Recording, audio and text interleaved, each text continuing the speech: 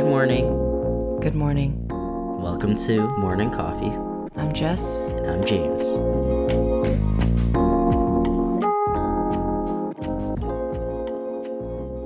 So we've been gone for 2 weeks now, and we didn't record a podcast for 2 weeks now because or is it 3 weeks? I think that's the third week. Yeah, because we were on vacation for 2 Saturdays. Is that right? Or one Saturday? 2 Saturdays. And then right when we got back, the weekend after, we went camping. Oh, that's right. Yeah. Yeah, so we've been gone for a bit, enjoying the last few days of summer before it officially transitions over into fall. Yeah. We've had a nice warm couple of weeks here. And now it's foggy and rainy. I feel like the last time we recorded, I think a thunderstorm was happening outside. Oh, that's cool. So we just record on cloudy, rainy days. Yeah, it's a good indoor raining activity, but I'm happy to be back. Yeah. Yeah. It's cool. So to clue everyone in why we were gone, yeah, like we mentioned, we were out the Pacific Northwest, Seattle, Portland, Vancouver, whole road trip for like 10 days. It was my first time out there, and I really, really loved it. I have a bunch of friends that are dotted along, Portland, Seattle, and Vancouver, so I got to visit all of them. We got to have more like local recommendations. We got to bike around. We got to stumble into stuff, find some really good food. I fell in love with like all the cities, but specifically like Portland and Vancouver. I can see why people love them very much. Yeah. I've been spending the last few days trying to like blog about each and every day of our trip. And it's been fun. Like, I feel like right when we got back from the trip, I kept on asking you like, hey, what did we do like on the first day, the second day? And I think it was like kind of a fun exercise to recall the different activities we did on every single day. And then I'm kind of doing that again right now as I write up a blog of everything we did for each and every day of our trip. And it's been a really fun experience. It's a little bit tedious, but I think after I like finish a post and I read it back, I'm like, oh, I'm glad that I did this. So it's been pretty fun. Yeah, and you've always been like a bit of an archivist, right? So like, in the past, since I've known you, it's always been like a video blog, like a vlog, and you always put stuff up on YouTube that are like recapturing parts of the trips. And I think you're taking a little bit of a break from that and doing like writing blogs instead. Yeah. And it's been fun. I mean, I keep like a Excel spreadsheet and, just only write down the name of the thing that we're doing. And it's been really exciting seeing the archival of like our actual activities.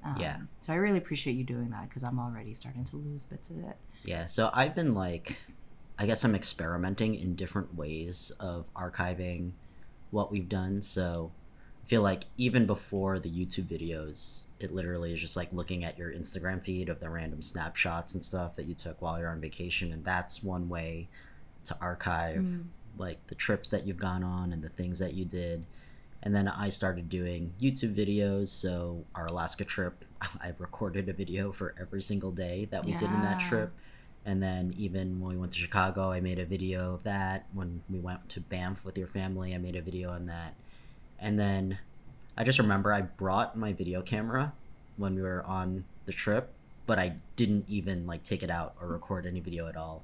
I think I went into it with the mindset of like, oh, I wanted to do like what we did in Alaska and record a video for every single day. But then when we were actually out, like our first stop was in Portland, and I remember when we first landed, we were like kind of tired and hungry, so we went to go out to a cafe. And every moment I was like, oh, I should take my camera out and record this, or I should bring my camera, take it out of my backpack and bring it with me. There was something inside of me that was like, I don't want to do that, because I started thinking more about the video instead of being present and like just being able to experience the city with you. And I just ended up just leaving the camera at home, and instead I was just recording like small snippets of photos and videos on my cell phone. And I was kind of battling within myself because I really, really wanted to make a video of this trip, but then like everything in my bones was like telling me not to bring the camera because it's gonna like remove you from being present in the trip. And at the end of it, and I think every single day we did so many like cool, interesting things, and I was doing like Instagram stories of it, but I still wanted to like create some sort of archive of what we did in more of like a story format like those YouTube videos, because when we watch the Alaska videos now, and that happened like 2 or 3 years ago now, when I look back and watch it, I'm like really happy that I recorded it and I could like remember all of the cool things that we did, because I would tell you like right now I can't remember every single detail of everything we did on that trip, but I'm glad we have those videos so I could go back and see it. And then we watch them and we're like, oh yeah. Exactly. And I didn't want to lose that from our trip. So I'm happy that I was able to be present. So I was like, hey, I should just like take all the photos and videos I collected and just like write up blog posts like old school style, like, you know, written blog posts. And the days of blogging. Exactly. And I'm in the process of redesigning my website already. And this is before we went on the trip. And I had this whole like journal section of it. So it's not live on my website right now. But once I finish all these blogs, I'm going to like launch my new website that has the entire like blog section of it. And yeah, like that's where all these posts are going to go. And I felt like this is the best way to archive this trip versus, you know, the past ones. I think the YouTube videos are great, but this is a format that worked better to allow me to actually like be in the experience and archive it at the same time. It's so interesting because like the whole trip, I had like no desire to take my phone out either.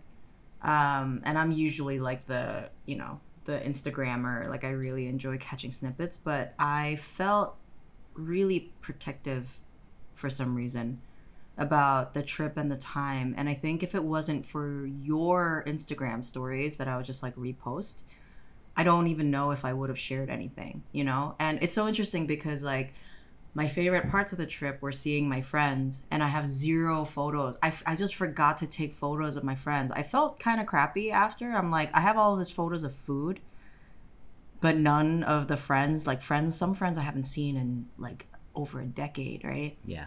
But I just like forgot to take that photo. But, you know, it lives in me. And I'm not really sure why I felt, I don't know why protective is the word that's coming to, but I felt like I really wanted to hold things close and like an urge to be private. Yeah, you wanted to maintain a little bit of privacy Yeah. with some of the stuff that Yeah. like, especially if they're moments that we hold dear to our hearts. It's like, yeah. Yeah, and it's interesting because I'm actually, I think we were having this conversation before. I grapple with whether or not, like where on the spectrum of public and private I am. I'm constantly posting stories. You know, I think I'm definitely more public than you on like my Instagram, and I'm constantly like sharing who I am on in my stories. So, you know, people are always a little bit abreast of what's going on in my life, but I actually feel I'm quite a private person. And we were having this conversation talking about the blog about like, oh, if you don't share it with somebody, did it even happen, right? If a tree falls in the forest and nobody hears it, did that tree fall? Yeah. You know? And I was thinking about, you know, before social media, like back in my day, like before social media was around, like I was heavy into blogging, and blogging was the social media. You had blog rolls. I had lifelong friends that I've made in different parts of the country just because we happened to find each other's blogs. And I've always been a blogger that prefers to put my stuff out there. But then I would also turn off my comments, and I turned off my tracker. And like I try to journal privately, but it's not the same as writing something and publishing it. And so, yeah, I don't really know where I'm going with this, but I just think this like interesting tug of war between how public do I want to be as a private person and how private do I want to be as a public person, you know? Yeah. I guess I could give like my thoughts around why I mentioned that. Like, if you don't share it, like, did it even happen? And what I was telling you about the blogs and all that stuff is I was writing them more for me to remember them versus for other people. I just happened to make them public for anyone to read. But the thing is, if you write all this stuff down and you basically just keep it to yourself and you don't share it with your friends, or you don't even like tell your kids when you eventually have kids, like, oh, you know, we went on this trip, this and this happened, and like you don't share those stories with other people, and you basically like die with all those stories. I guess that's where I was going with, like, if a tree falls in the forest, like, did it even happen? And to me, I think right now in this moment, I'm writing them for myself so that I could remember them later. But there is a part of me that also wants to be able to share it, like, you know, when we have kids or something like that, like we have this like record of what we did on this trip. It was like a really awesome trip that we had together, and these are the things that we did, and there's like pictures and like descriptions of everything that we did there that's there. I think it's also like a little bit different because, you know, a lot of people will just keep those stories in their head, and then when the time comes when they're like, you know, grandpa or grandma in the rocking chair, like they'll recite the story and tell it to their kids. But I feel like the details, there's a lot of details that get lost when you keep it in your head. And in some ways I even find that some of the details like get morphed a bit, like you kind of like smooth over the edges, and in some ways like fill in gaps of stuff that actually didn't happen on the trips, which is why when I was telling you I was writing these, it's not like I'm not trying to weave together like a whole story. I'm like literally describing like this and this happened, this like happened. Objective note-taking. Exactly like what happened, like we went to this place, I ordered this, you ordered that, then after that we went here. It's not like you're gonna read it and it's gonna be like this like literary I was woven. thinking that I remember waking up in the morning and blah. Okay, so it's actually just like very objective, observing, note-taking. It's like we did this, literal afterwards archival. we went over here, we drove over there, and I think that's right, I think it's more for me to like remember what we did, so I don't lose those like little details if I wanted to remember it. I think no matter what, our memory is going to store like the milestone moments in that trip of like, oh, this was like something I'll never forget that happened in that trip. Those are the things that your brain's going to log. But then you never know, like in between those details, like, you know, next time we go to Seattle, we're going to be like, oh man, where was that place where we had the amazing fish taco? I remember we had these fish tacos, but now I like forget what the name of the place was. And that happens all the time whenever I go back to places where I remember we're going back to Vancouver and I was trying to remember like the coffee shop that I went to where I tried, you know, a single bean like brewed 3 different ways, and the only way I was able to remember it was to go back into Google Maps and see like what they had like bookmarked in there. And I want to like remove that friction of like remembering stuff. It's like, oh, I was in Vancouver once, go back into the blog and like see like the time I was in Vancouver, and then all that stuff will be there. So that's kind of like the optimistic ideal of where I'm going at with the blogging. But I think the general idea is that I'm like writing it to remember it for myself later.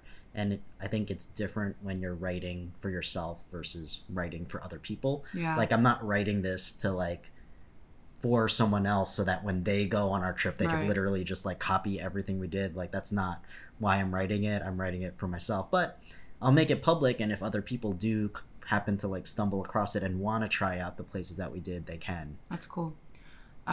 Two thoughts kind of opened up when listening to you. One was a memory of a class I took in college, and I had this sociology professor who was talking about language and just how important language is to memory and like just the human like society and human experience overall, but specifically to memory. And he was saying that like the human brain experiences so much stimuli like all the time, and it's, you know, there's constant in and out, right? And when we don't have a name for something, or rather what he said is when we name something is when a passing experience anchors itself into a memory, right? Like you have all of these feelings and, you know, whatever, but if you have no name for that feeling, it actually just passes through you and then it's gone.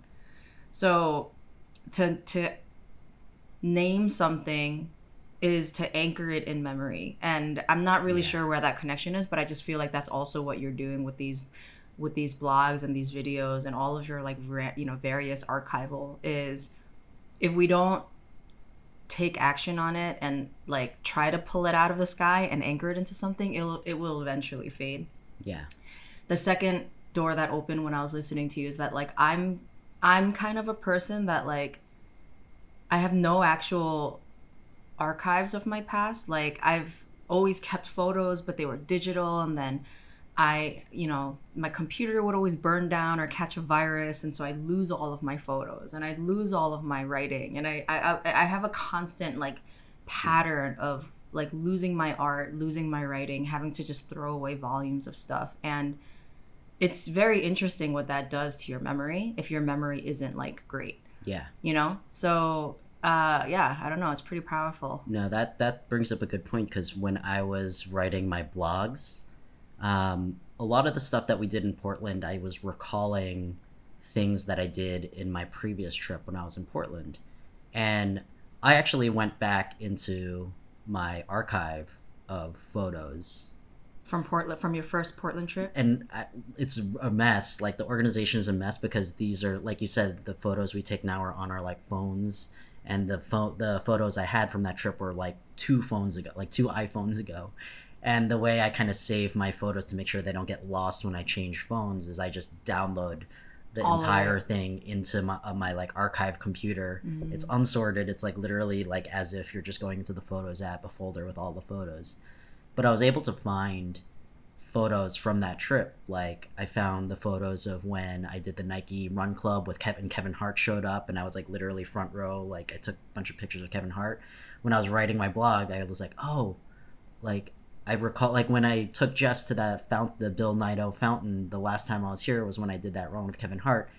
I think I have a photo of that. I like went into my archive computer and I was able to find it. And like, there's a little bit of joy that comes with like, oh my God, like, I was able to find that photo. And to me, the archiving sets up like, future James, like little moments of joy like that when I like recall something and I'm able to find that moment again and bring it back. Like, another photo I brought up, and I'm bringing these photos into these blogs too. Remember, we went biking over the Tillicum Crossing. I remember one of my I think it was my first trip to Portland. Literally, so that was when I was training for the marathon, and I was like running. So I was like, oh, I need to continue training while I'm on vacation. I went on a run, and I went to that Tillicum Crossing bridge, and literally the bridge opened the day before I ran across it. Wow. And I found the photo of myself like standing in front of the bridge and all that, and it was like, dated and everything, and I was like, oh yeah, like the fact that I was able to bring that up and I bring in that photo, I want to create more of those moments. So I feel like the more I archive now, then later on, like, I'll be rewarded with being able to pick up those little moments of joy. Yeah, that's pretty interesting. I think I'm like grateful because it's because of this like compulsion to archive that I'm 100% sure is in your DNA. Like I see threads of it in your family. Like, you have a family of archivists, and I'm pretty sure like ancestrally you guys were like archivists. But like, I feel that I'm really grateful for that because I feel like I'm anchored in some kind of history and like linear narrative now, right? Like, all during COVID, the pandemic, like, we archived what we did at home, and it allows us to remember that we actually had these like beautiful moments in a sea of just like global chaos, Yeah. And while you were talking, I was trying to figure out what tendencies I have when I take video or capture things, like, because I don't actually think I capture milestone moments. I'm not like, hey, let's stop for a picture because we're at this bridge, and hey, like, let's pose because I'm with my friends. Like, the moments where I'm like compelled to pull out my phone is when I think something is like overwhelmingly aesthetically beautiful, such as a plate of food, right? Yeah. Or I think a lot of it has to do with like the connection between like the visual in front of me and like the emotion that I'm feeling. When we went camping, like, the one memory that I have and that I captured on camera is, well, 2 memories. No, I'm sorry, 3. The 3 memories that I have that I actually like decided to capture. One was the dinner that we had, where it was kind of like my dream of just having like a table full of our friends and all of us like eating Korean meat with our hands in a circle, just talking, like, that to me was like such a beautiful core memory that I stopped in the middle of cooking and like took a picture. The second memory was when the sun was coming through the trees and there were all those little like bugs flying Yeah, around there's that, bugs hovering around the leaves of the trees. and like their wings looked like a dream. And that is like a memory. And then the third was when, and this is always my favorite part of camping. It's when you unzip your tent in the morning and you just have that like early morning quiet sunlight, nature.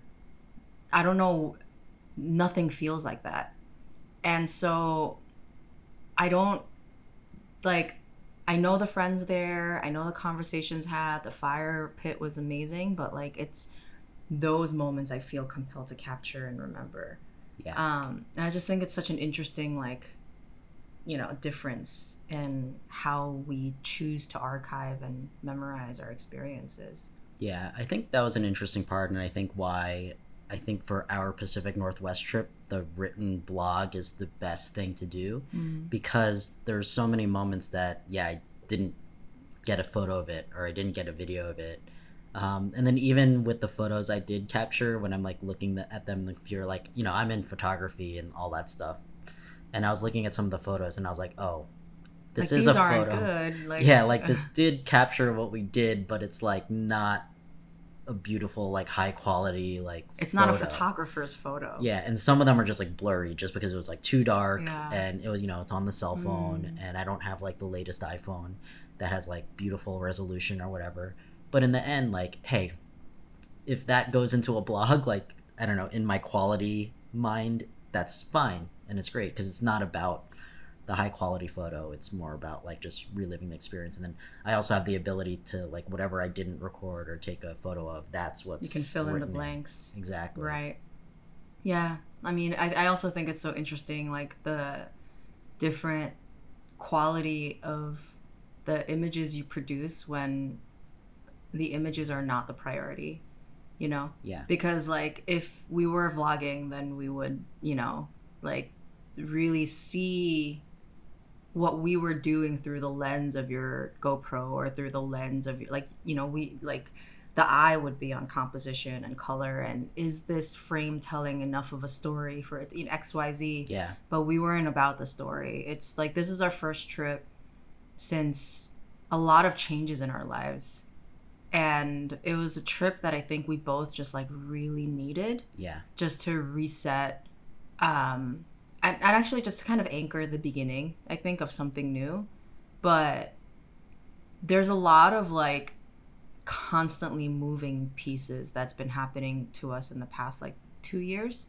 Yeah. And we haven't taken a trip on purpose to kind of like allow for some of that constantly shifting stuff. And to me, this trip was like a necessary reclaiming, grounding of like you and me, where we deserve some kind of joy. Yeah. And I think that's probably what inspired us both to like not make any of this about other people. And you and me experiencing things together was the purpose. So anytime I pulled my phone out, I felt like I was choosing something different than just being in a moment with you and me together. Yeah, I don't know. I had a really great trip. No, I felt the same way, and like now that you mention it, I think that's also a big reason why I didn't bring the camera with me, because the moment I start recording with the camera, it takes me out of the moment, and then in some ways it's like you have to like perform for the camera instead of like, hey, this is what we're just naturally doing already. And like we haven't been on a trip in over a year since we took this trip, and I just wanted to enjoy it and not make more work out of it, right? Because I think like for me, I've been working a lot like through up until our wedding, and then even after our wedding, like just constantly doing work, and throughout that entire time like we haven't had a trip. And now that we're finally having a trip, like I really wanted to have a trip, and not like turn that into work too, because it's like, oh, I'm like working on this video, and sometimes when I am recording videos, it doesn't give me energy. It takes energy away from me because it's something that is not natural to what I would be doing anyway. Like flipping a camera on myself is like like takes energy out of me. It's Interesting. not like, hey, like this is what I want to be doing when I'm on vacation, you know? That's interesting. So yeah. I find myself surprised at that last thought you had, because I feel that in the past, when we have recorded our trips, it felt pretty natural, and it felt like, I think the underlying, like, sorry, let me pause for a second to find the words.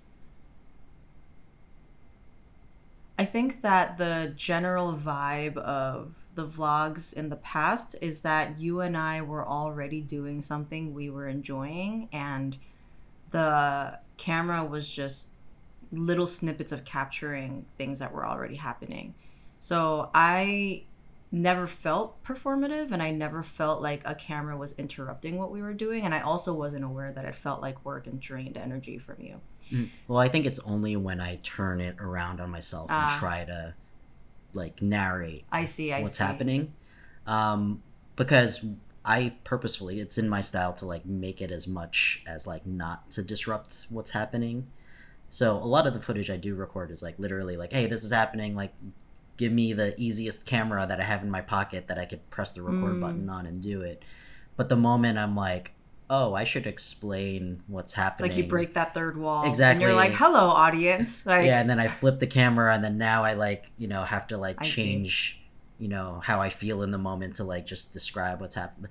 Like I think that's been my challenge with vlogging, is whenever I like start to edit a video, I'm like, oh, it would have been nice if I like explain what was happening instead of it just being like this montage of whatever. Or I think, for example, when I did the Banff video, I did just record a bunch of random snippets, but then afterwards I like sat down in the living room and like re-narrated everything that was going on to connect all the clips together, because they're just disparate random clips of what was going on. So I think that's the difference, where I'm like, oh, I'm gonna get taken out of the moment I need to flip that camera on myself and start talking about what we're doing. But I also feel like it's better to like talk about what you're doing like as soon as it's happening. That way you capture everything versus later on.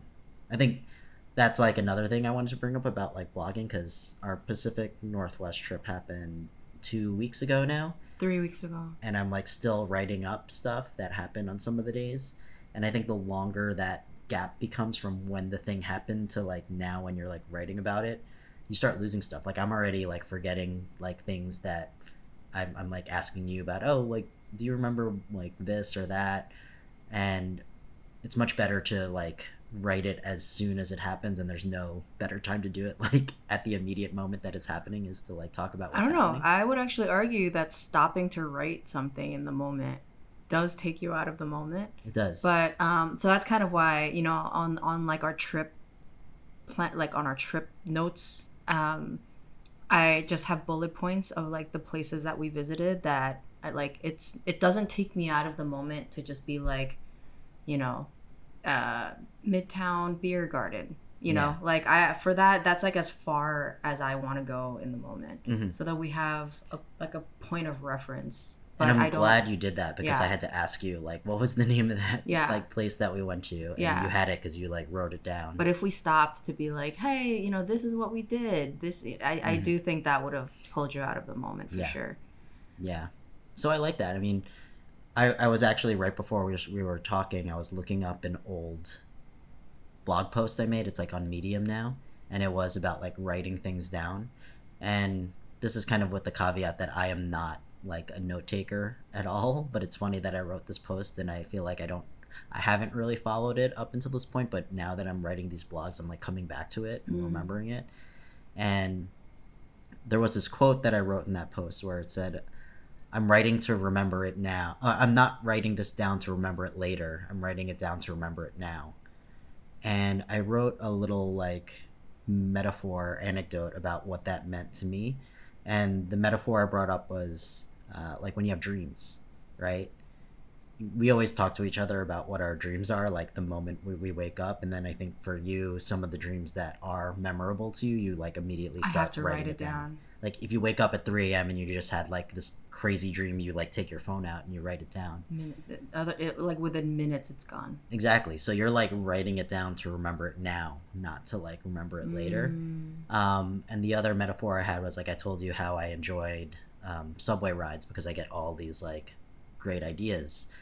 The funny thing is I never write it down. Like as the idea is like formulating in my brain, I just let it sit there and then I just think about it for the rest of the day, and I never write it down. And then by the end of the day, I like lose some of those ideas because I didn't write it down. So I guess what I'm saying is like it's great to write things down like when things happen. Otherwise, there's a possibility you might lose it because the longer that time goes from when you experience something or see something to when you write it down, like the higher the likelihood you're going to lose a piece of it. I'm having that moment where like 5 doors open in my head while you're talking. I find it really interesting because the way our memories work, like I'm a compulsive note taker because I know if I don't write it down, I will lose it. And I kind of, my excuse is that I'm constantly like, there are super tasters. I'm like a super observer. Like I'm constantly looking at the details of stuff, and I don't know if that's necessarily because of like the artist in me that's like always really fascinated at like the particular like color of red under a leaf and how it curls, and my brain will remember that so that I can draw it later. Or it's the writer in me that like tries to find words for the way that the sun, like whatever. I'm constantly looking at details, and my brain is constantly making connections to things I've read or things I heard. And so in order to make like room, I don't store data because I'm constantly processing new data. Yeah. So like, if I'm having a meeting, I'm like a transcriber. I always have a notepad. I can type without looking at the keyboard. Words come in and leave through my fingers, and and if I don't do that, it's like gone. And I'm not really sure why that came up right now. Oh, and the other thought that came to mind is that all throughout my childhood, I wrote so much that I thought I was going to be a writer. I always had notebooks. I was always blogging. And the thing is though, is that like my writing was a means to an end. Like meaning that like I would write to process information and make sense of the world in high school, because I was like identities and like relationships and all of these things were happening, and I wouldn't write to archive or document. Some of these were really difficult parts of my life, like I don't want to remember them, but I would instead write to create like a linear or just to make sense of things. Yeah, it's funny because I'm the opposite, and now I'm like connecting it to what I basically said about capturing, and it takes me out of the moment. This is exactly like my approach to note taking in school. Like when I was in high school and even college, I was the person who never there's nothing on my desk. And when the teacher was teaching, I was intently listening to what they were saying, what they were showing on the board, but I wasn't taking notes down on a notepad because whenever I did try to do that, I'd be focusing on the words that I'm writing. Like I'm literally just copying what they're saying, but I'm not processing. It's the opposite of you. You're writing to process, but when I write, I'm not processing at all. That's interesting. And I found it like I never learn anything when I take notes, because then I'll be like, oh, I'm only like thinking about the words, but I don't know like why they're adding these two numbers up, or they're doing these things, because I wasn't paying attention. I was literally just writing down what they were writing down on the board.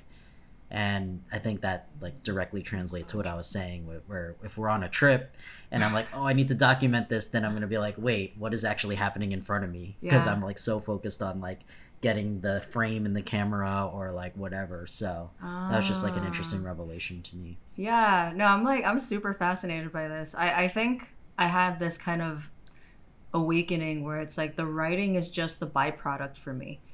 You know what I mean? Like I don't know that. Okay, no, I'm gonna take that back, because that actually very much minimizes like some of the beautiful writing that I did and sometimes still do.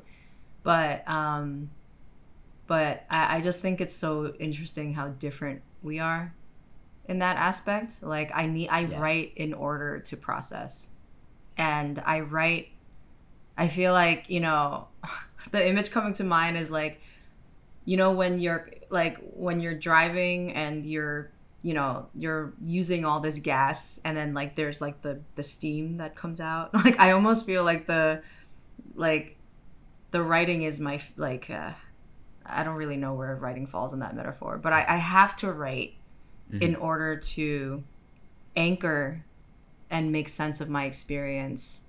And because of writing, I have a clear picture. Yeah. Yeah, it's I think the way that I'm processing this in my head is that like you are writing to like move things forward, whereas when I write or I document, it's like after something stops has you. happened, just Yeah. so I could like log what had happened, whereas like you actually need writing to make the thing happen, if that makes sense. Yeah. You know, like we were talking the other day about running and how like when you run for the numbers. Like Yeah, you like I try to increase my or decrease my time. I'm like trying to get better performance. Yeah. And so like you hate running in the morning because your performance is worse. So it doesn't add value or doesn't like help you achieve your goal. But I run to kickstart my brain, to process. I run for mental health. I run for dopamine. So for me, the running is the process, and I can't like the numbers actually hinder me. Yeah. So I just feel like we're almost like I'm like the like I'm like in the middle gray area, and you're in like you're bookended like the black and white area, and it's so fascinating how we approach the same thing so like oppositely, Yeah. but somehow create art in the process. Still create at the end of the day, but I Yeah. think it's great because I think my whole revelation with the writing is I want to write to remember things that happen, but I don't want it to consume the active thing that I'm doing right now. You know, I wonder. I've been really struggling with writing. Again, I keep wanting to come back to it. I really miss blogging, and we've tried to start variations of blogging in different ways. And I just started a Substack recently, which also, you know, for the past 3 weeks I haven't been back to. And that grappling of writing for audience versus writing for self always comes back. And the whole thing about turning the camera on yourself, interrupting like a very like a flow state actually is really fascinating, and to me kind of shows up in this writing process for me as well. It's one thing for me to be in a flow state with writing and then just publish it at the end, but it's another to feel like I'm writing for an audience. And in a lot of ways, when I'm in front of like a blank like a, you know, screen, like a Substack or whatever, it feels as if I've turned the camera onto myself and have no idea all of a sudden what to say. So that's something I'm gonna be thinking about when, you know, I'm gonna try to write another post this weekend. But how does one write for an audience? Because what I also loved about blogging was the community and the conversations and the relationships that I built with the blogging. But all the blogs I see now are like think pieces for an audience, and that's not like I don't know how I feel about that. Yeah. So I feel very stuck. Yeah, it's tough so because like I interesting. think when it comes to writing for an audience, and like if you're writing to get views or writing to get comments or things like that, that affects what you write about. Yeah. It's almost like as a designer, like designing for a client versus designing something for yourself. You're like when you're designing for a client or you're designing for like performance, which is like what product design is, like you're not you're kind of like gaming an algorithm or something like this. You're writing for some sort of algorithm and not for what you're naturally feeling like within yourself at the moment. I feel like to bring it back to writing, when I was writing my book on design, I was working with a publisher, a really well-known publisher, and a lot of the ideas and concepts that I had in my head that I wanted to share were like like I don't like reiterating stuff that everybody's saying, everybody's like, oh, design thinking, like, there's always like the same exact like 5-step process everybody's like writing about, like define, hypothesize, empathize, whatever. But the things I like to write about are more like philosophical, like a different way of thinking about things. But then the publisher in like the editing phase was like, hey, like, we like to write, we like books that include a lot of examples to like talk about your idea, but like, apply it to a bunch of examples that are out there already. And then I was kind of in this like hole of like, but the concept that I'm talking about is like new, like it's a different lens to like look at things by. And I can't just say like, oh, this is how my theory like applied in this is instance. happening right now in this live example. And I think publishers always, I think if you work for any publisher, they're always going to tell you like, use examples, use case studies, like, stuff that you could like, that people could relate to. And that kind of drives the writing. Whereas, what you want to write about, like you need to then shoehorn it into that lens of like what the publisher knows works for the audience. I attended a talk recently with Michael Bierut, who's like a well-loved graphic designer. And at the talk that he gave, he had a sentence about like the difference between design and art. And essentially he was saying that like clients is the difference between design and art. If you don't have clients, you're just making art in a way. Yeah. And I think the grappling here is that like, not necessarily to speak on like your experience with the book, but just to kind of take it a little bit back with like work that you make for yourself versus work that you make for other people. I do think that there's something to be said about what we produce as art versus as like a product. Yeah. So when I was thinking about my frustrations with like working with clients, I drew this it was funny, I drew this diagram because I wanted to make a YouTube video like explaining my thought process, but it was funny because my diagram was helping me process my own thoughts about it. But since I've been freelancing and working for clients, or even when I'm working in-house for a company, like when I'm working for a client, I end up designing for their tastes and their preferences, and I like lose my own identity, my own like taste and my own preferences.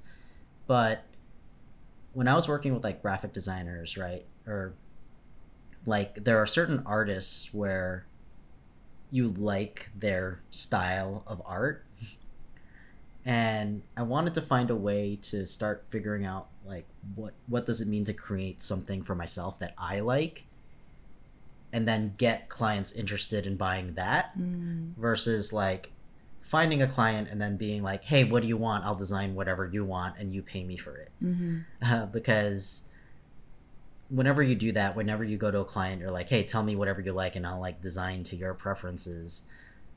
It's not like fulfilling work. Like I think the ideal type of work you want to find as a designer, or even as an artist, like even if you're just sitting in a room just like creating only art that you like, I think you want to find that Venn diagram of creating whatever you like and finding a way for clients to like want to buy the stuff that you just naturally like for yourself. Yeah.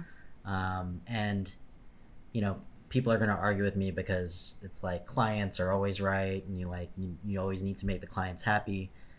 But at the same time, like the more clients like the clients aren't the designers, so the more you just let them micromanage you to like move this there or move that there, like that's not good anything. So I don't know where I'm going with this, but it's like, to me, it's a combination of both.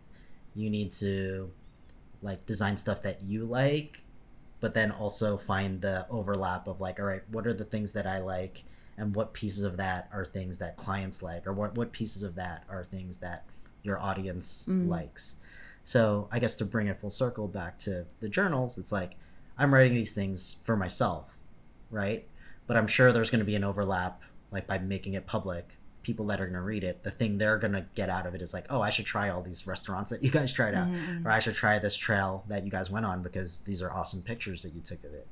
And I'm not. The thing is, when we go on these trips and we do all this stuff, I'm not picking the restaurants because thinking like, oh, yeah, they're gonna love like it. Like, yeah, we're gonna eat at this restaurant. We're gonna eat at Sorel because I know my friends are gonna like love all the photos and stuff. I'm gonna take it. Like that's not why we chose the restaurant. We chose the restaurant because we saw the things that I was like, oh, we both naturally like thought that was our vibe, right? So yeah, I think I'm almost what I'm also taking away from this too is like how important it is. Let's bring back that image of a Venn diagram. How important it is that in your world you're still making art that's just for you, and that like the overlap doesn't completely overwhelm that art circle, because I think that's when your identity starts to kind of fizzle away and you become like very unsatisfied. And but it feels really important to make sure you're carving out, you know, that part of the circle that's just art and not overlapping with clients, which gets so much harder to do in a world where your passion is your career, and you know you have to make money to pay rent, and like where do you have time to create that art? And you know what I see a lot on the artist accounts I follow, like I follow probably like 2,000 people on Instagram. Like, don't have more followers than people you follow. No, like I get so much inspiration from these folks. But I think a lot of what I might see, this is armchair psychology, is like that sliver of the Venn diagram that works with people. Like, just, you know, they create that frequently and they put that out because they know that's what works. And then they also introduce their own art and their own etc. Like the dream for me, why I never went into art as a career despite going to like really prestigious art schools for most of my childhood, is that I could not like figure out where I would thrive in that space of art for a client versus art for myself. And I was like a really rebellious, you know, like identity and autonomy was incredibly important for me, and it still is. So like back when I was like a rebel, like nah, like the patriarchy, like back when I was like that kind of teenager, to fathom the idea of making art for other people was just, or like the idea of making art for other people was unfathomable to me. Yeah. It's still something I grapple with today. The dream is to make your own art and have people pay you for it. Yeah. That's the dream for everyone, but the creator's dream. Yeah, you need to also create something that is desired by other people if you want to make money on it. If you want to make it a career, there has to be some subset of your art. Not has to be, take this with a grain of salt, but there likely has to be a subset of your art that is like somewhat market tested, that you know people want, that's easy and scalable for you to produce, that doesn't consume all of you. And then the rest of your joy is making the art you love to make, and hope that those two things feed each other. Yeah. You know? Is that the end of the podcast? I guess. Did we conclude our train of thought? Good talk. Thank you. All right. See you next week.